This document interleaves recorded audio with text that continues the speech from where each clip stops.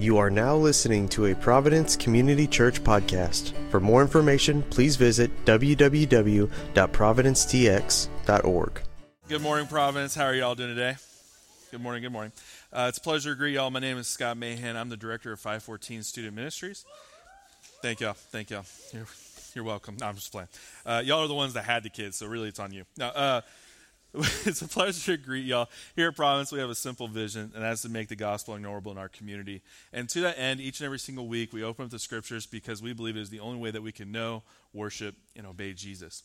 And to that end, today we're going to be continuing our series called Revival and Reformation, where we want to be a people who return to the Lord and reach to our communities. And so today we're going to be in Zechariah chapter 3, verses 1 through 10. So if you have your scriptures, you can go ahead and open up there. And if you find yourself without a Bible this morning, that's okay. There should be a black Bible somewhere underneath the seat around you. And if you don't own a Bible, please consider that a gift from us to you. Again, we're going to be in Zechariah chapter 3, verses 1 through 10. If you're able, please stand with me this morning for the reading of God's Word. Again, Zechariah chapter 3, verses 1 through 10. Providence, hear the word of the Lord. Then he showed me Joshua the high priest standing before the angel of the Lord, and Satan standing at his right hand to accuse him. And the Lord said to Satan, "The Lord rebuke you, O Satan. The Lord who has chosen Jerusalem rebuke you. Is not this a brand plucked from the fire?" Now Joshua was standing before the angel, clothed with filthy garments.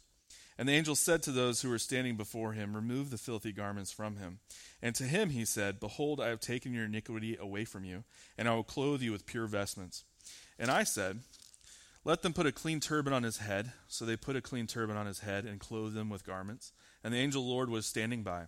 And the angel of the Lord solemnly assured Joshua, "Thus says the Lord of hosts, if you will walk in my ways and keep my charge, then you shall rule my house and have charge over my courts. And I will give you the right of access among those who are standing here. Hear now, O Joshua the high priest, you and your friends who sit before you, for they are men who are assigned. Behold, I will bring my servant the branch. For behold, on the stone that I have set before Joshua, on a single stone with 7 eyes, I will engrave its inscription, declares the Lord of hosts, and I will remove the iniquity of the land in a single day. In that day, declares the Lord of hosts, every one of you will invite his neighbor to come under his vine and under his fig tree. Providence, this is the word of the Lord. Thanks be to God. Y'all may be seated.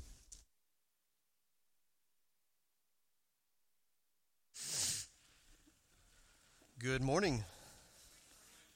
Hope you are all staying warm. My name is Gaston. I am one of the pastors here, and I want to thank you all for joining us. It is really good to see you, and for any first-time guests, we want to welcome you as well. We are glad that you're part of our Sunday. It is my joy to have been given the responsibility to preach this morning, and like Scott said, we're going to be continuing our series, Revival and Reformation, and this week we're going to be jumping on the back end of Court's sermon last week, where he talked about not only the prevalence of revival, but the need for it. And this week, we're going to talk about the white-hot center of every single revival. So if you would you please pray with me as we look to the Lord this morning? Father God, we come before you, and we ask that you would still our hearts, still our minds, and calm our souls. God, all of our fears and worries that we've walked in here with, we pray that you would keep them at bay. The enemy would love nothing more than to distract us away from your word that gives life, away from your Son that restores us. And so, God, this morning as we submit ourselves underneath your word, would you teach us? Would you instruct us? Would you lead us? God, we run to your words because your words are the very words of life, and we can go nowhere else. And so, God, as we approach your throne with confidence, would you show us the grace that you've promised to show us and allow us to walk out of here understanding in a deep and powerful way the good news of your gospel. It's in your beautiful name we pray. Amen. So this is going to be an appropriate illustration given the next few days we're about to be entrenched in. But I remember where I was when I learned how heat works. And that sounds silly, but you would think it was in middle school or high school. And although it was probably taught there, I just was not paying attention and yucking it up with all the other arrogant teenagers. If you are an arrogant teenager, I'm really sorry. That was not intentional, I promise, not in my notes. I was stationed in Alameda, California in the Coast Guard. This is about 11 years ago or so. And it was a Saturday morning, and Megan and I were just hanging out at the house. And this is something that we just typically did. We had just had Caleb, and honestly, like I would like to say that it's because we had Caleb that we were hanging out at the house, but the truth is that we're just a boring family, so we don't do much. We were stationed in multiple different areas across the country, and a majority of our time were spent within the confines of our living room, either watching movies or playing games together. That's really all that we did. I mean, we lived in Pensacola, or not Pensacola, but 30 minutes outside of Pensacola for 2 years, and we only went once to the beach, which is an absolute travesty because it is beautiful. We lived in Alameda, California, which is right outside San Francisco. We went to the Golden Gate Bridge once, never went to Alcatraz, and never went to Monterey Bay. So, what do you do? Yeah. I just feel bad for my kids, to be honest, because we don't get out much. But we're some of our friends that are here in the room now, they know that we don't plan much, but we will go to everything.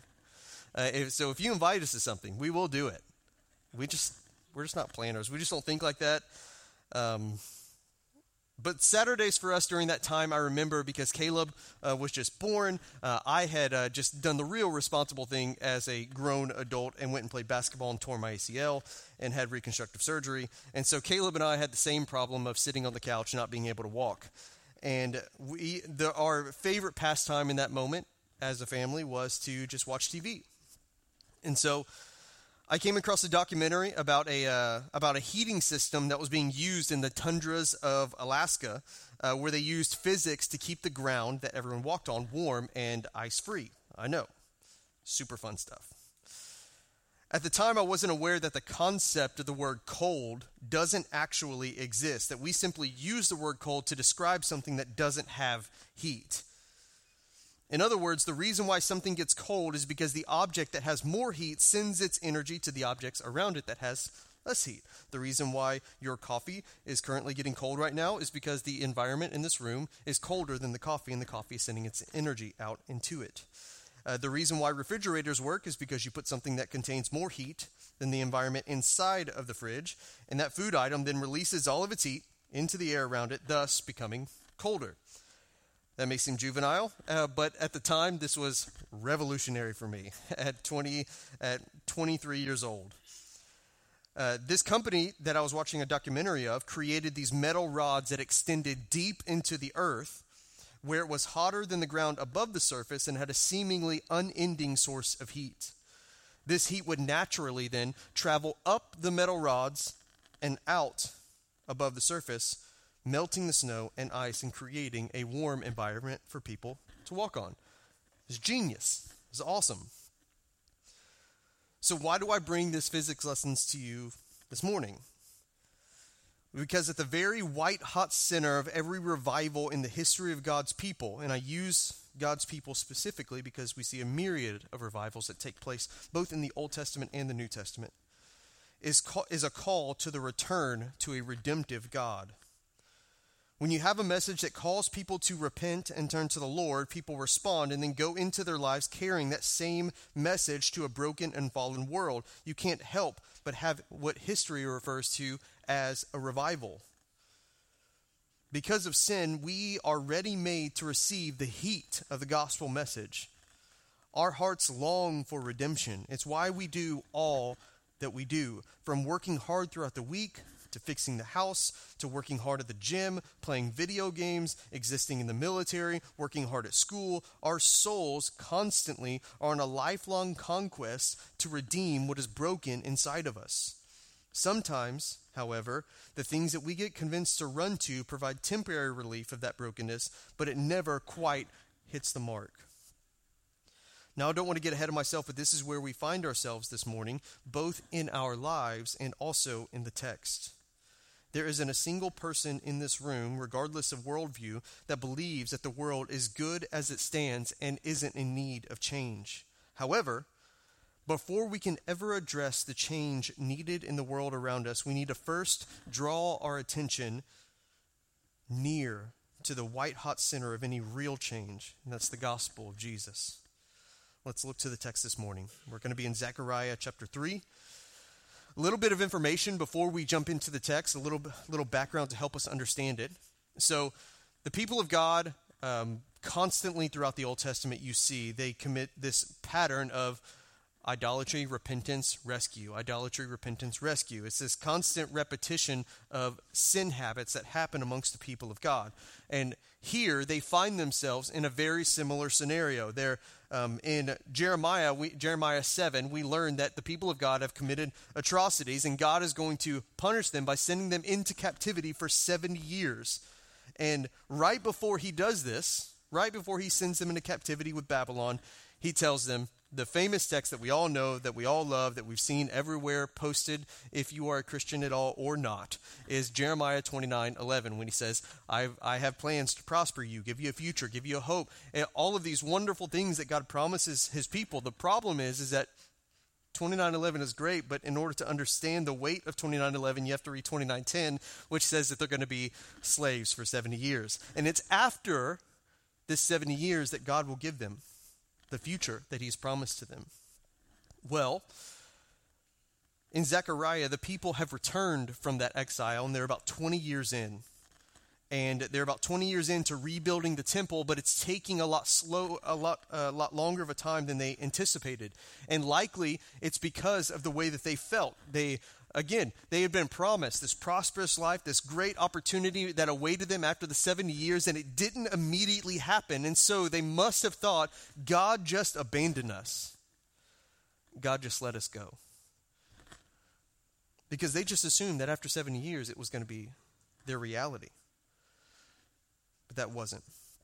So this book begins with Zechariah's challenge to his generation to turn back to God and to not act like their ancestors who rebelled and refused to listen to the earlier prophets. And the people's response to Zechariah was ideal, as they did repent and humble themselves before God. And this is what happens in the very beginning of the book of Zechariah, and then it moves into these portions of paired visions. And what's important before we move into the book of Zechariah, if you take some time to read it, it's important to know that you shouldn't treat this book like any other book. This is an apocalyptic book. It is not to be read like one of Paul's letters. It's not to be read like the Psalms. It's not to be read like Genesis. It's not a narrative. It's not a historical book. It is merely an apocalyptic book where God is speaking to his people in profound visions and dreams. And we really don't have any category or folder of book to understand it in our current time.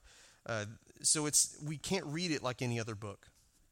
We shouldn't try to come up with it with any modern connections, because you'll see a lot of weird visions, a lot of weird things happening inside of the text. And the worst thing you could do is try to pair modern interpretations with what's going on in Zechariah's vision. People do this all the time with the book of Revelation, and they get off into some weird interpretations. And so you don't want to do that, where you're trying to interpret grasshoppers into helicopters, and all of a sudden if you see an Apache, now you're scared that the end times are coming. You don't want to do that. And people have done that with Revelation in all of history. In fact, G.K. Chesterton said it this way when talking about this book, because it was St. John, as he referred to him. John wrote the book of Revelation, and he said, "And St. John saw many strange monsters in his vision, but he saw no creature so wild as one of his own commentators." And this is the risk that you run into when you read Zechariah. These visions are paired together and communicate a lot of the same messages with different tones. So we have the first and the eighth, 8 different visions. The first and the eighth are paired together. They're about the 4 horsemen. And they're keeping watch over the nations and report that the world is at peace. And this is what begged the question of the people. If the 70 years of Babylon, of captivity, are already over and peace is had, does that mean that we're about to start rolling in prosperity? And God, in the 8th vision, answers his people, says, and reminds them, yes, that is what it means, but refuses to give them a timeline. And so God just kind of leaves them hanging on that. And then you have the second and seventh vision, and these two are paired together concerning the sin that led God's people into exile in the first place. And then you have the third and sixth visions, and these two are paired together concerning the rebuilding of the New Jerusalem and what that's going to look like. The sixth ones are really cool because it's the vision of a flying scroll flying about the city, judging all of those that have sinned. And it's this idea that God is going to create a pure Jerusalem by his word. And this week we find ourselves in the fourth vision, which is paired with the fifth one. And they describe two key leaders among the exiles and what the Lord is going to do with them. One of them being Joshua, who we're going to read about this morning. The other one in the fifth vision, his name is Zerubbabel. But before we jump into Zechariah 3 in this fourth vision, it's important to know three different characters that are there. And there's a few other side characters, but the three main ones are important for us this morning. So the first one is Joshua. And this is not the Joshua who fought the Battle of Jericho. I mean, that man lived centuries and centuries before this time. Instead, this was Joshua, who was a high priest, and he was one of the 50,000 exiles who have returned from Jerusalem out of exile. And as a priest, it is his job to represent all of God's people. And in this vision, Joshua embodies the humanity that God loves and God has called to serve him. So that's character number one. Character number two is Satan. And Satan's work in this vision is to accuse and slander God's people, who are represented by Joshua, and to deceive them regarding their guilt. And then lastly, the third one is the angel of the Lord. And the angel of the Lord should be understood for us as the second person of the Trinity, the pre-incarnate Christ. And we see this all the time in the Old Testament. When you see the angel of the Lord spoke, most of those times that is what theologians call a Christophany, where Christ appears before he's incarnate. And so this is one of those moments where Christ appears in the vision of Zechariah. Now, knowing that Joshua, the high priest, one of the members of the exile community, Satan and the angel of the Lord, or Christ, is present, let's jump into the text. Zechariah 3, verses 1 through 3 says this. Then he showed me Joshua the high priest standing before the angel of the Lord, and Satan standing at his right hand to accuse him. And the Lord said to Satan, "The Lord rebuke you, O Satan. The Lord who has chosen Jerusalem rebuke you. Is not this a brand plucked from the fire?" Now Joshua was standing before the angel, clothed with filthy garments. Now Joshua, who we learned is a representative of the people of God, stood before God with his filthy garments. And this is a common theme that you see throughout the Bible and usually describes uncleanness. And honestly, it's all throughout the Bible when you're reading, both in Old Testament and New Testament, you see these balancing paradoxes that exist. You see clean and unclean, sin and holy, darkness and light, life and death, slave and free. You see a lot of balancing paradoxes. But when we look at filthy garments here, it's almost impossible to describe how strongly the Hebrew language talks about the filth of Joshua's garments. These were not simply clothes stained with just a few spots of sweat and dirt, nor were they garments that have gone too long out of the washer with a whiff of body odor on them. The word filthy translates here probably the strongest expression that the Hebrew language had to offer something loathsome and vile. The word used here is directly related to the Hebrew term for human excrement. Joshua is standing here trying to serve the Lord, yet he is absolutely contaminated with filth. And when we look at these kind of garments in general, it is meant to point to sin and that it covers us in totality. In fact, garments in general are a type of flag that has been waved since sin came into the world. I mean, when we look at the Garden of Eden pre-fall, what we see is that the people are walking throughout the garden, Adam and Eve are walking naked and unashamed. They betray God, eat of the tree of knowledge of good and evil, and then they realize they're naked and have to clothe themselves. Garments at that point serve as a flag of showing that sin is in the world and something is broken. But that is especially true whenever you have filthy garments. And when we learn throughout some of the other prophets that our righteousness is of filthy rags. In other words, both good works and bad works, if we try to do them on our own, are nothing but filthy garments to the Lord. And this is meant to point to sin and that it covers us in totality. And the message that it creates is that it is unavoidable and completely covers us as garments do. So what we learn in Genesis about sin is that they were walking in this perfect harmony, that God had created this world that existed. It was perfect without sin. There was not a single problem with it. God looked at it and it was good. It had harmony, it had rhythm, it had everything that it was supposed to, until Adam and Eve, deceived by the enemy, betrayed God and ate of the tree of knowledge and good, of good and evil. And so Adam and Eve in that moment didn't just betray God, they didn't just know what evil was, but they actually became evil. That the very thing that they came to realize when they ate of this tree was that they were the problem.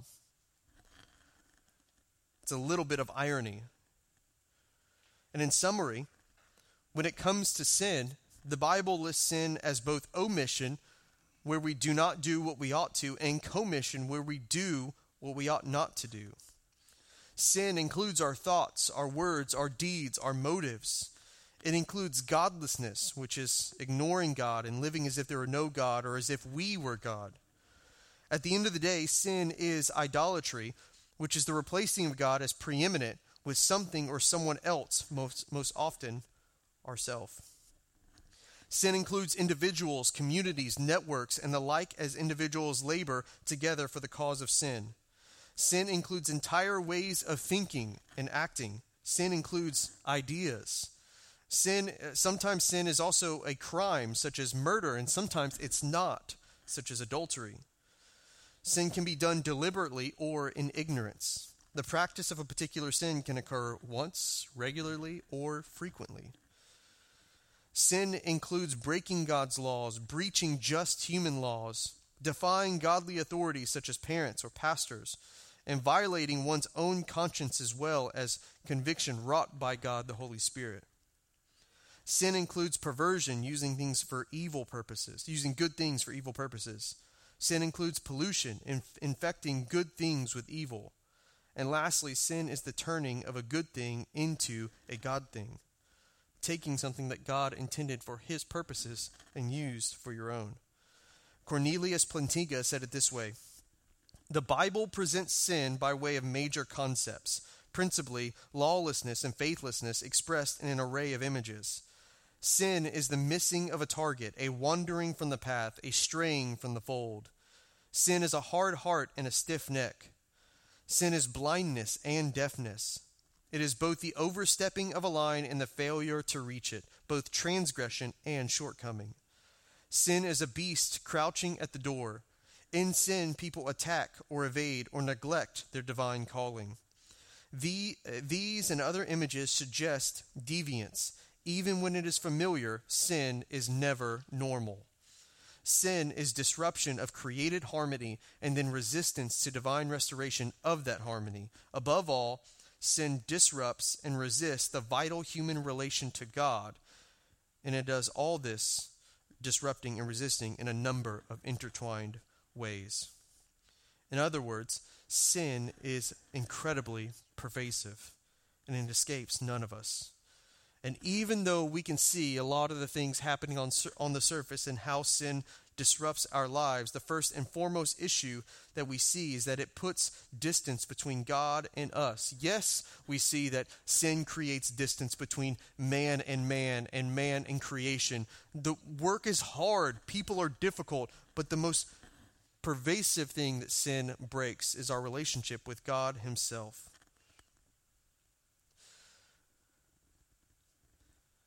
And the truth is that with this foremost issue at hand and at stake, we are almost guaranteed that change and growth in our lives will never happen so long as sin continues to reign in our hearts, which leads me to point number 1. To see revival and reformation of the soul, we must repent of our sin. If we're going to see the kind of change that we desire in our lives, families, and communities, we must start at owning and repenting of our sin. We can't afford to minimize our sin because others are worse. We can't afford to legitimize our sin because grace is real. We can't afford to rationalize our sin because our circumstances are difficult. We can't afford to blame shift our sin because there are others involved. I saw this really awesome image on Facebook before the fast, and I need to make that known. It was an image of a broken egg, and a broken egg on top of a counter, and there were 3 different points that it was making. The first one, it said, I did not have any. It was not my intention to break the egg. Point number 2 was, it was in my greatest desire to keep the egg and give it to you. And point number 3 was, I broke the egg. And point number 1 and 2 were crossed out. And point number 3 was left as it were, and it said, this is what ownership looks like. Because the truth is that we can have the greatest intention of the world, we can have the best strategy in the world, the greatest structures in place, but at the end of the day, if we sinned, we just need to own the sin. We can address the structures around it later, the intentions, all the things that we wanted to happen, we wish had happened, what we felt like our heart was. But before we address any of that, we just need to own the sin.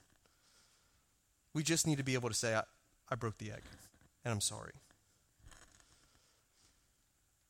When it comes to repentance, we can't afford to blame shift our sin because others are involved. Instead, we just need to own it. We can't afford to divert it away because we were just joking. We can't afford to victimize ourselves to the point where it doesn't allow us to actually repent.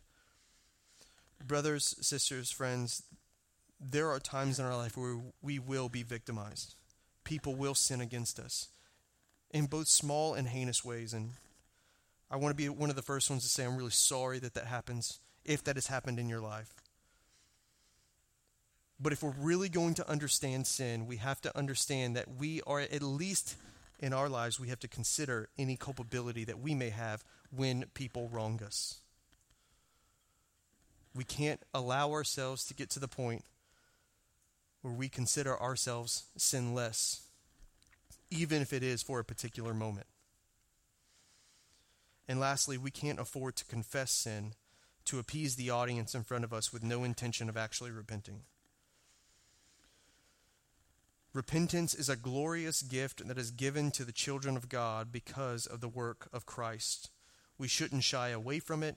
We shouldn't run from it. It is in repentance that the fangs of sin are removed and the blade of condemnation is worn down. It is where true life is had. When we repent of sin, we give and provide ourselves an opportunity, not just before God, but before others, to be fully known. And if you become fully known, it places you in an opportunity to be fully loved. That you can feel the full weight of redemption and you are fully known. Now, let me be clear about that. God fully knows you regardless. There's no skirting around that. God knows you fully, and we're going to get to that in a little bit.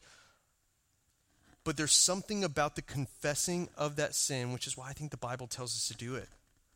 There's something about the confessing of the sin that relieves the soul and opens the soul up for redemption, love, and grace. Repentance is a glorious gift that's given to us, and the only reason why it is weird, hard, and difficult is because we just don't do it enough. There's a reputation that Martin Luther had at the monastery. Martin Luther, when he was a monk, he would spend hours every single day repenting to his brothers.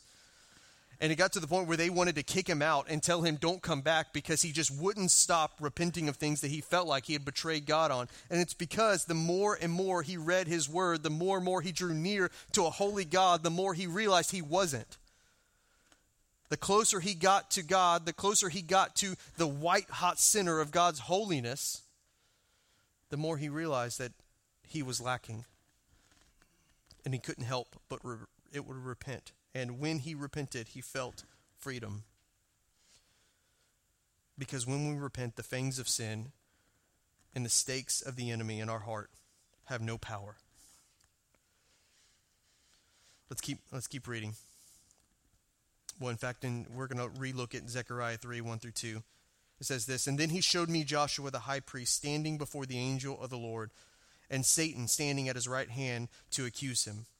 And the Lord said to Satan, 'The Lord rebuke you, O Satan. The Lord who has chosen Jerusalem rebuke you. Is not this a brand plucked from the fire?'" Now in this moment, before we get to the meat of the text, we learn that Joshua is standing before God in his filthy garments, but it's not just Joshua who's going to have to give an account before God, the Holy One, but he has someone else with him. And that person is standing at the right-hand side of him, ready, and his whole purpose for being present is to accuse Joshua and all the filthy garments that he had. And what we learn is that if we're going to see any kind of revival and reformation, we don't just need to repent of our sin. And this is point number 2. To see that kind of revival and reformation of the soul, we need to flee from our accuser. Because this is what the enemy does. He comes into the presence of God and tells the truth about us. He comes into the presence of God and says, they are sinners. They are sinful. They have done, said, and thought things that should offend and displease you. You are a holy God. Are you going to put up with this? And those things are true. But Satan's accusations against us are always accompanied by hopelessness. He not only accuses us of having sinned, which is true, but he also tells us that we are beyond God's reach, which is not true, which is a lie. Satan uses our guilt as a weapon to make us feel hopeless and to keep us distant from God. Or even more dangerous, Satan tries to convince us that everything is okay with us spiritually when things are not actually okay. And this can be implied, and is implied by several theologians in this text, that Joshua is standing there confidently in this vision, and he has a confidence that he shouldn't have because his garments are gross. But he's standing there confident, almost being convinced that everything is okay. Sometimes Satan will try to convince us that everything is okay with us spiritually when we know they're not, and he makes us feel innocent when we are guilty, clean when we are dirty, virtuous when we are wicked, and godly when we are unholy. The truth is that Satan hates us and will do anything he can so that we will continue in the sin that is destroying us. And sometimes that sin is just simply not drawing near to God because you think you're not good enough, or that sin is you thinking that you're perfectly fine, everything's okay, and who are you? There's really no need to repent. Friends, we have to remember that we have an enemy that hates us, hates our families, hates our church, and everything that we stand for. We have an accuser, and to ignore this accuser is akin to closing your eyes and walking onto I-45 in rush hour. Nobody would advise that, obviously.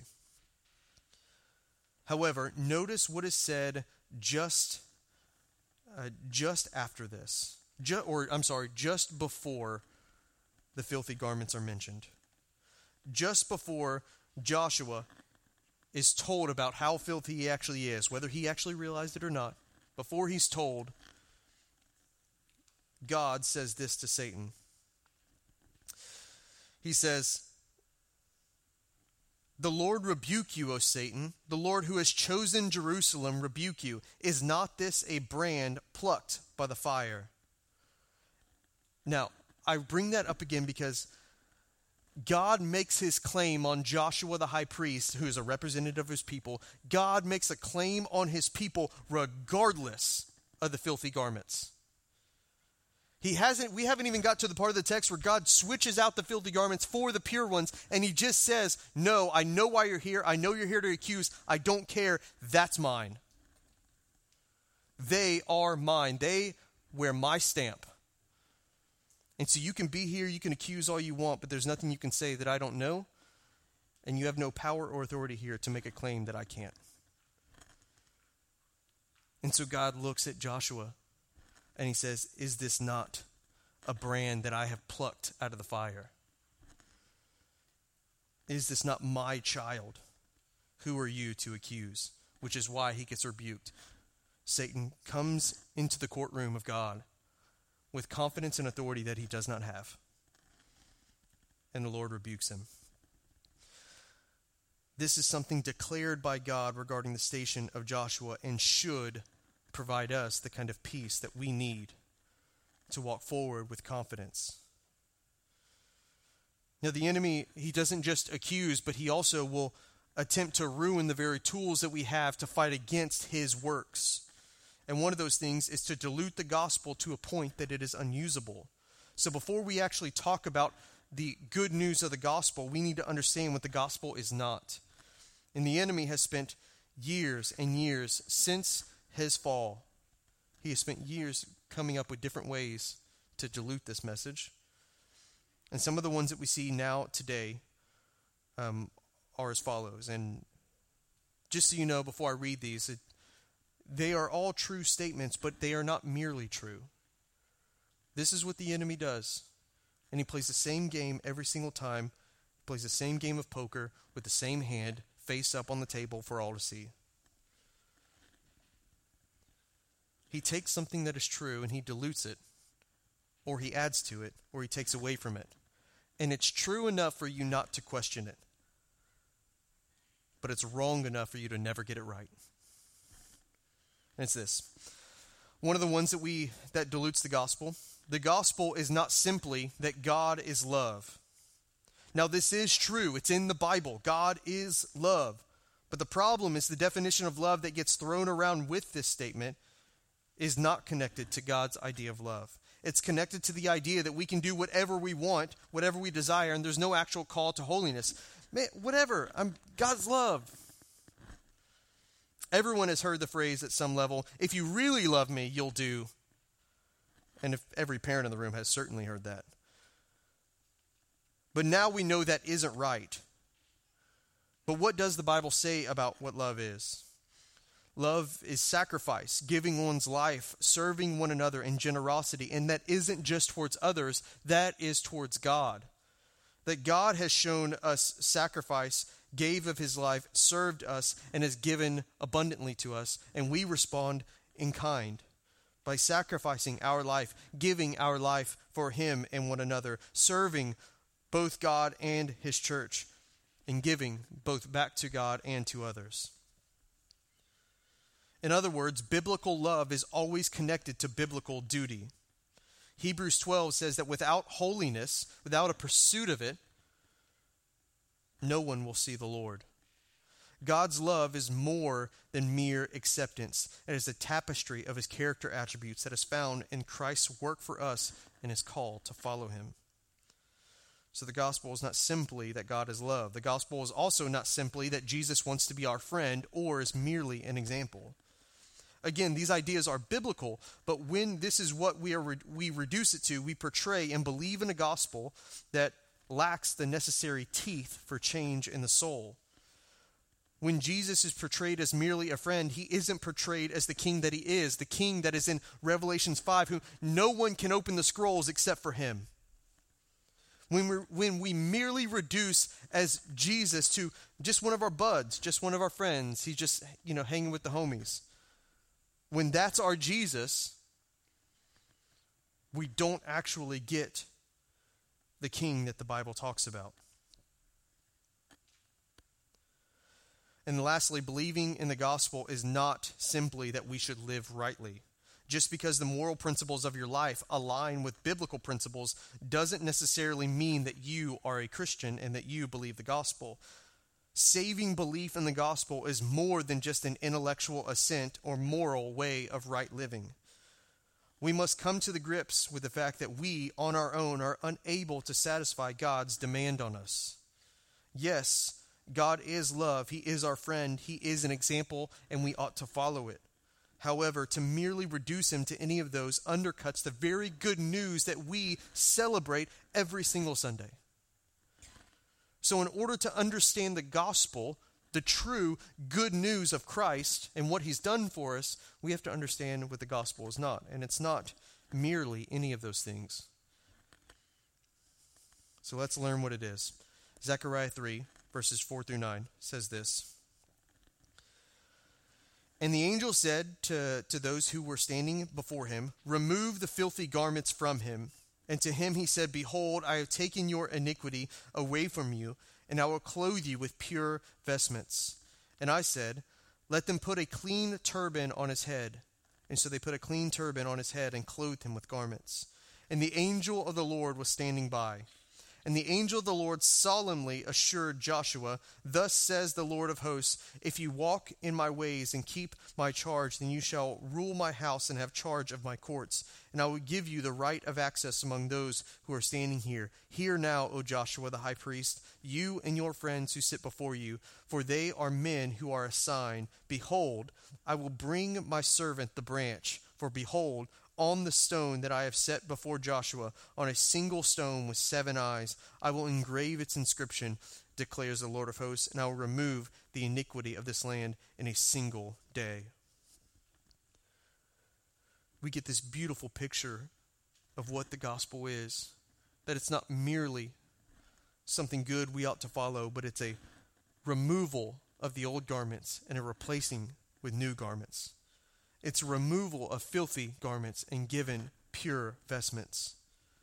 It is not simply a recreation or a redemption of something that was old. It's not a recycling of who we are and we all of a sudden are now a Christian. No, we are new.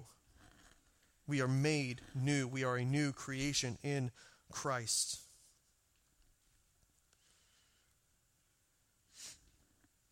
What I love about one of the things that he says here is God doing these things in this vision should be good enough.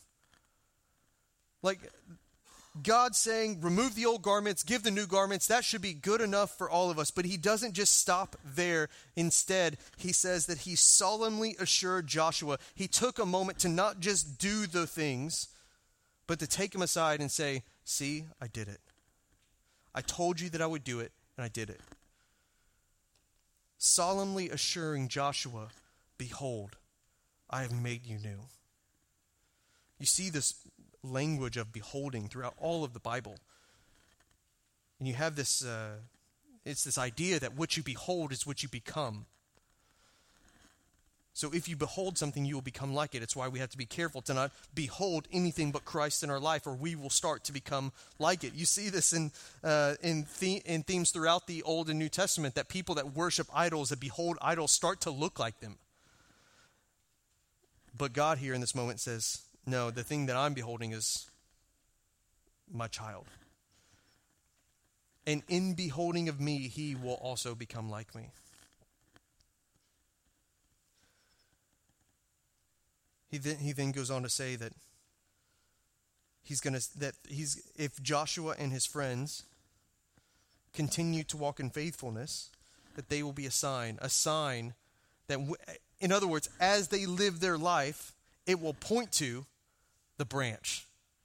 And we all, if you've read any Bible or know any Christian theology at all, we know that branch is Christ. That as we follow God and walk in faithfulness, the watching world will look at the church and see Jesus. And moreover, the idea of the Messiah as a stone depicts his dependability and sureness. This stone that's put before Joshua. His ability to overcome God's enemies is portrayed in the stone, and his distinctiveness is the foundation for the church. Because later on, he's not just a stone sitting before Joshua the high priest, but instead he is the cornerstone by which all of the church will be built. Notably, the stone represented to Joshua has 7 eyes. And these 7 eyes symbolize the full wisdom of God, who sees and knows all, and who judges with perfection and fullness. There's a lot of different ways that theologians have gone about interpreting the seven eyes. Some people have said it's facets. Some people have said it's different sides.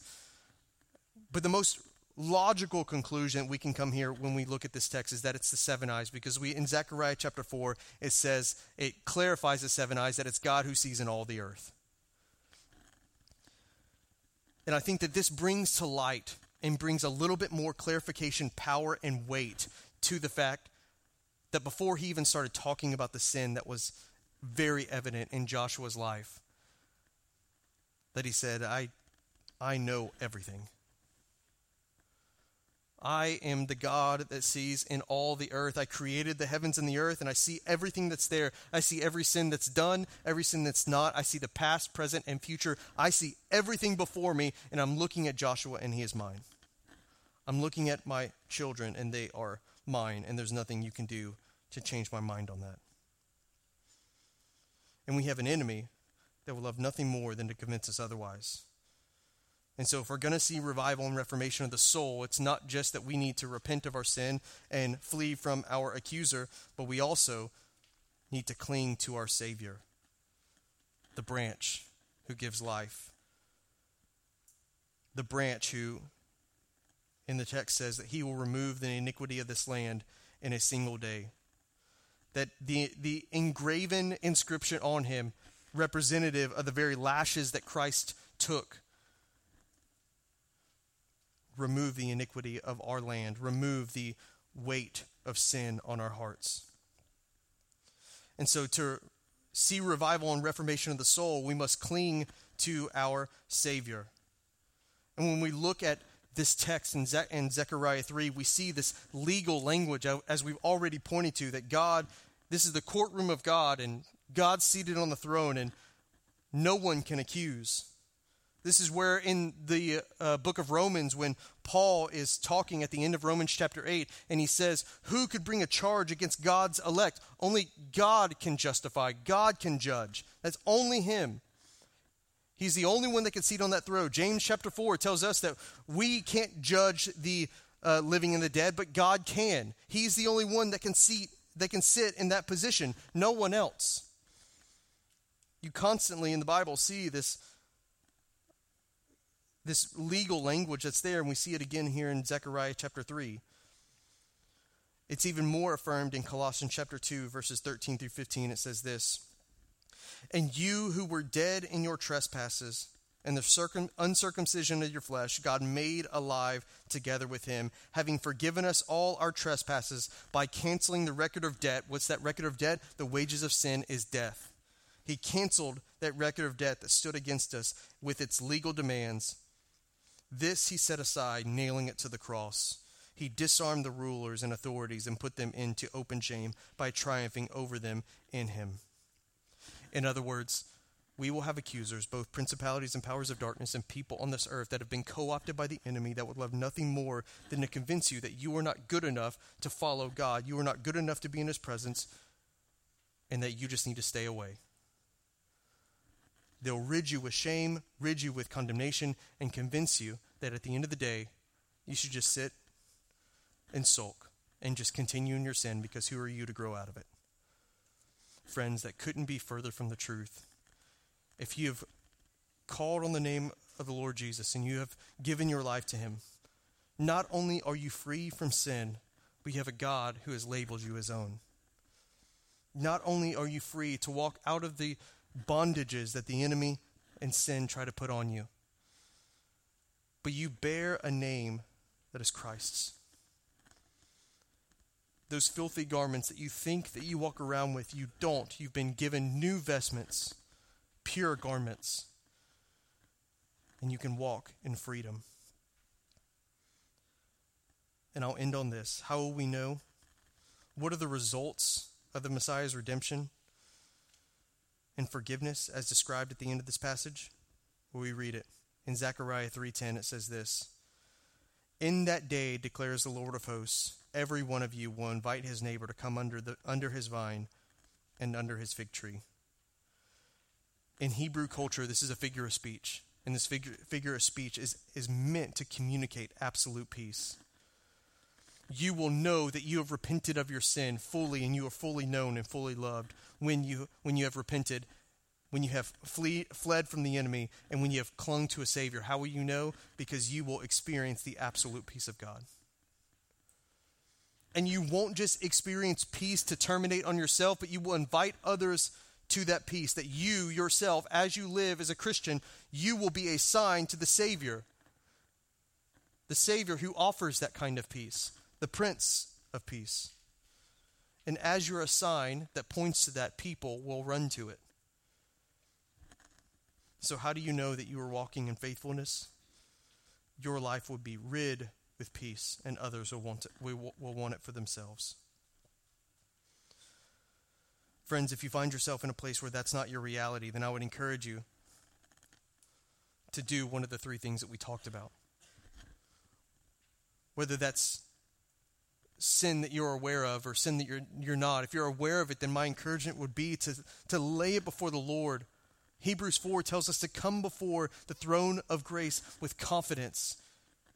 You have a Savior who is able to empathize with you. You've been granted access before the King. Use that access. If you're unaware of of any sin that may be there, then do as Psalm 139 has told us and ask God to search your heart and find any wicked way within you. If you feel like, I just keep getting hit from every side, I feel like I have an enemy that just will not stop. He is relentless. Well, friends, God has given us permission to disregard that enemy. Not only does he not have authority, but he has given you authority to cast him away. He has no power over you. And my prayer for you is that you would lay a hold of it. And lastly, if you've done those two things, then friends, cling to the Savior that has rescued you. Cling to the Savior that would love nothing more than to share that grace and mercy with you this morning. Let's pray.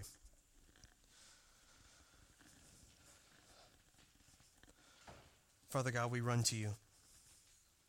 There's nowhere else that we can go and no other words that we need to hear. And so God, in the areas of our life that are not in line with your gospel, if there's any area of our life that is hidden and sinful, we ask that you would expose it. Expose it so that we can experience freedom. God, it is in your good news, it is in your gospel that we can walk and live in peace. So God, this morning, help us to experience that peace. It can only come from you. In Jesus' name, amen.